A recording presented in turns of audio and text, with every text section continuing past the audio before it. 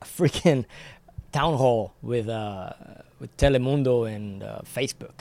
So it was all on Facebook, and people were submitting their questions. And from like 7 o'clock to like 9 o'clock, Bernie was going to be answering the questions, and the answers would be typed in English, and I would be providing the Spanish translation, copy paste, put it all in there. The answers are there.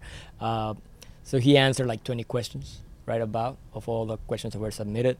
I went to the headquarters in DC, and that's where I met him. That's where we talked. We talked for like 45 minutes afterwards. It was a really good experience.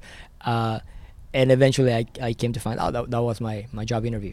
And, Oh, nice. yeah, and it was amazing. It was a great time, and that's how I just got involved with the campaign, and then it started. Pretty much all my time was to work for the campaign. Sure. And Bernie got like 14.2 million votes in the primary, and no, 12 million votes in the primary, I believe, and about 4.2 million of those votes were Latinos. Yeah. And I'm glad, I want to believe that I helped out, in that process, because a lot of the Latinos that voted for Bernie were first-time voters, and a lot of young people would be.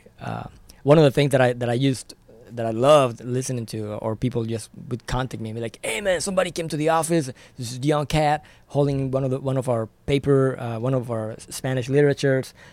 And we'd be like, "Hey man, you guys did this, man, and you gave it to my mom, and she can't vote, but you did this for her, man. That's awesome. And so I'm voting for this guy, man. How can I help?"